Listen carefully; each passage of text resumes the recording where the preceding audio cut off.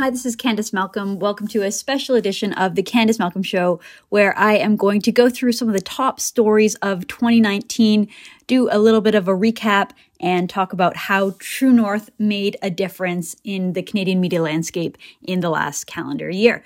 So let's start off in February 2019 with the United We Roll Wexit Western separatism movement. So this all started back on February 19th when the United We Roll convoy arrived on Parliament Hill in Ottawa.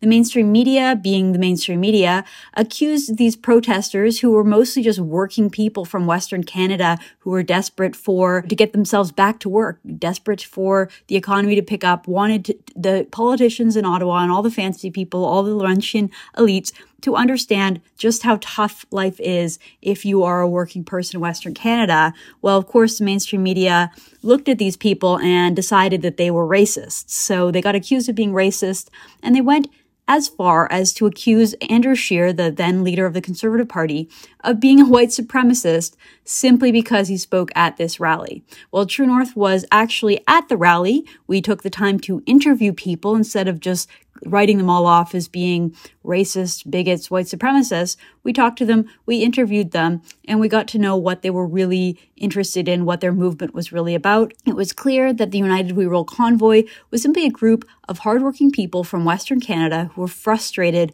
with the Trudeau government's anti-energy policies. Unfortunately, this was not the end of Western Canadians voicing their concerns with the Trudeau government, so we can jump ahead to October 2019 after the election, and similar group of people, same people, same frustrations. Well, this at this point had exploded into a huge movement. So we saw the beginning of Wexit, the beginning for calls of Western separatism, or at least Western independence, which began to grow louder and louder. Maybe if the elites and people in the Liberal government, the Trudeau government, had paid attention to these folks back in February, they wouldn't have seen such a big movement in October calling for a separation from the rest of the country. Okay, let's go on. Again, in February 2019, we saw a groundbreaking report by the Globe and Mail where it was alleged that Prime Minister Justin Trudeau and his office attempted to pressure Jody Wilson-Raybould, who was the Justice Minister and Attorney General at the time.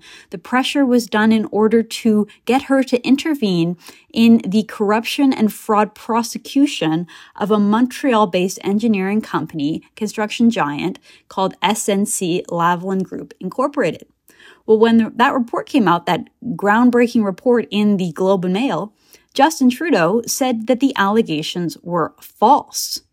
But in the months to follow, it was clear that Justin Trudeau was not telling the truth to Canadians.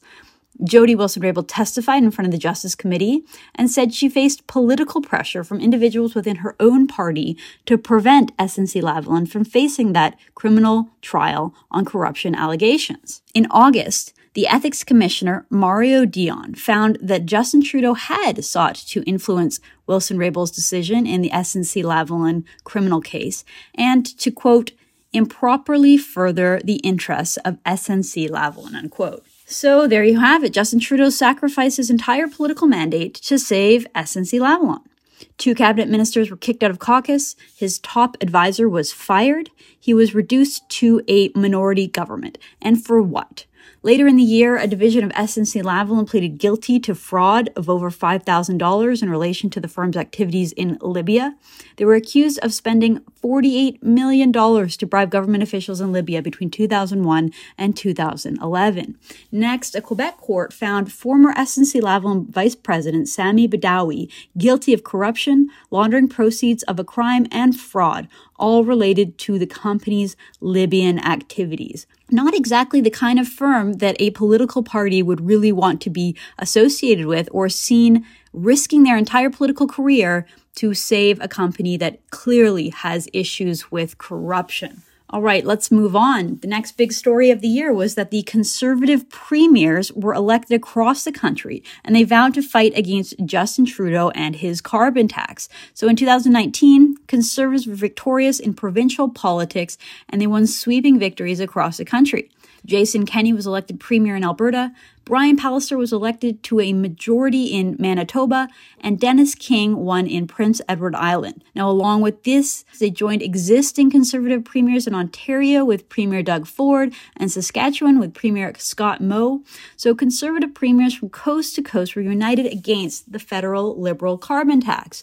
A number of provinces took the federal government to court to challenge the carbon tax, which True North was the only Canadian media outlet to cover in depth. And our journalist, Andrew Lawton, attended the daily hearings for that court challenge in Ontario back in April 2019. And again, in April 2019, another story that I just had to include because it was just so crazy. CBC hosted convicted terrorist Omar Khadr. So in April 2019, Khadr appeared on the CBC-funded program Tout le monde en parle, which is French for Everyone's Talking About It, on Easter Sunday. During a segment titled Omar Khadr, Dreaming of an Ordinary Life, Khadr entered the studio to applause and a standing ovation from the audience. Only in Canada and only on the CBC could a man who went and joined Al-Qaeda, was part of what he called an Al-Qaeda family. His father was a friend and a benefactor and a personal financer of Osama bin Laden, the mastermind of 9/11. Khadr's entire family was tied up with Al-Qaeda. He was convicted of killing an army medic in the U.S. He pled guilty of several charges, including terrorism. Only in Canada and only on the CBC could someone like Omar Khadr get treated like a rock star, get that rock star standing ovation, and a favorable segment where he's just dreaming of an ordinary life. Okay, let's move on. July 2019, there was a manhunt for murderers. This was a huge story that really caught the attention of people all over the country and all over the world. So in July of 2019, the bodies of Australian Lucas Fowler and American China Dees were found near Fort Nelson, British Columbia. This was the beginning of a manhunt for suspects Briar Schmelgensky and Cam McLeod. The teens were spotted at various locations across British Columbia and Manitoba by video surveillance and passerbys, and were tracked to the Gillam, Manitoba area, where a burnt-out RAV4 was found on July 22nd. The story began to garner international attention, and finally, on August 7th, the two bodies were found in a dense brush approximately 8 kilometers from where that burnt-out stolen RAV4 was located outside of Gillam, Manitoba. The identities were confirmed a few days later by autopsy and by a series of videos in which the two teenagers admitted to the murders and a suicide pact, apparently showing no remorse for their grisly actions. Next, in the fall of 2019, the story of Jessica Yaniv really blew up and exploded all over the world, all over Canada. So the story of trans activist Jessica Yaniv made headlines around the world. Yaniv filed multiple complaints with the British Columbia Human Rights Tribunal because female salon workers refused to wax her, down there. Well, partially because Yaniv is a biological male and she doesn't have the same body parts that you would usually have if you were getting a Brazilian wax. Common sense prevailed, fortunately, and the British Columbia Human Rights Tribunal thoroughly dismissed the case, ruling that Yaniv's persistent complaints that female salon workers refused to wax her scrotum were part of a campaign to both enrich herself and punish the South Asian people, whom she views as hostile to the rights of transgender people.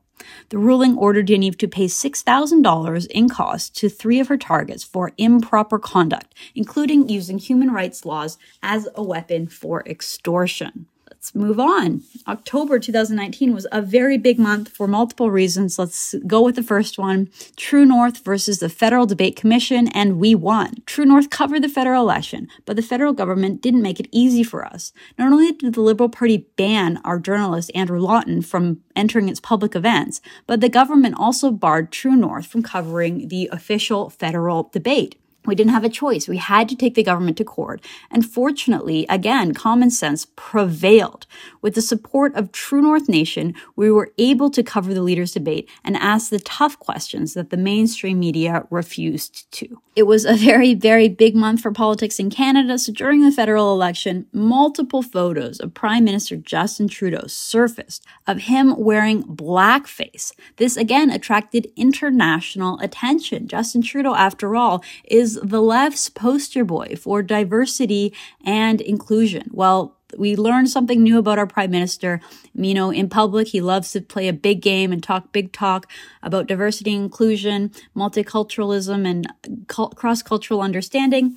But in the privacy of his own home or in the privacy of the elite events and circles that he traveled in, it turns out he was actually something of a racist, and not just a racist, but a very hypocritical one. Justin Trudeau couldn't even clarify how many times he wore blackface in his life. Eventually, he just shrugged, blamed it on his privilege, on his layers and layers of privilege, as the reason for why he would wear layers of blackface on so many occasions. Now, despite this truly embarrassing story that showed a different side of our prime minister, Justin Trudeau was still reelected on October 21st. Next big story of the year came in November 2019 when Don Cherry got fired from Sportsnet. Sportsnet confirmed that Don Cherry was fired from Hockey Night in Canada over remarks that he made on that program that caused something of an uproar, mostly on social media, mostly by a small crowd of very loud, very easily offended, very politically correct people. So on the October 9th edition of Coach's Corner, Don Cherry said, quote, "You people, you love our way of life, you love our milk and honey, at least you can pay a couple bucks for a poppy or something like that. These guys paid for your way of life that you enjoy in Canada. These guys paid the biggest price," unquote. What a horrible quote. Just kidding. Of course, the mainstream media and woke activists assumed that Don Cherry was making a mean-spirited jab about immigrants and immediately called Don Cherry a racist. However, Cherry clarified multiple occasions that he wasn't simply talking about immigrants. He was talking about all Canadians. He wanted all Canadians to wear the poppy. Cherry said, quote, "I know what I said and I meant it. Everyone in Canada should wear a poppy to honor our fallen soldiers," unquote. Again, Cherry clarified that his words were not meant to be racist, they're not meant to be bigoted, but he was trying to be patriotic and respectful of our troops. Again, the mainstream media and the woke left didn't have any interest in trying to understand Cherry, trying to make amends, trying to get to the bottom of it. They just wanted him canceled. And just like that, Don Cherry was canceled. In 2019, we learned that Conservative leader Andrew Scheer was stepping down, prompting a new Conservative Party of Canada leadership race. So after failing to defeat Justin Trudeau in the federal election, calls for Conservative leader Andrew Scheer began to become louder and louder. Although Scheer increased the Conservative seat count, he won the popular vote, and he reduced Justin Trudeau to a minority. It simply wasn't enough for some Conservatives, and rather than fighting back and asserting his role, asserting himself, and standing up for Conservatives, Andrew Scheer instead, on December 12th, announced that he was stepping down as Conservative leader, saying he was putting the party and his family first. As a result, this has launched a new search for a new Conservative leader to begin. True North is going to be playing a front and center role in that. In 2020, we're very excited. We're going to be interviewing the candidates. We're going to be doing a full report. Anytime there's an update, you can always find out what the latest is on that Conservative leadership race by checking out tnc.news, and don't forget to join our mailing list because we send out emails with all the news that you need to know. So again, 2019 was a great year for True North. We grew. We were at the forefront of reporting some of the top stories of the year. We helped push the dial. We helped push back against the mainstream media groupthink and their anti-conservative bias. And we became a trusted news source for so many Canadians across the country. So I want to say thank you so much to everyone who is listening, everyone who likes our programs, who shares them with their friends and family, everyone who promotes our work. It's really great. It's a team effort, and you are part of True North Nation. We really appreciate that. So from all of us here at tnc.news, wishing you a great and prosperous new year, and hopefully one where conservatives in the media are able to push back and have our voice and have our perspectives heard. Thank you very much, and we will be back again in the new year.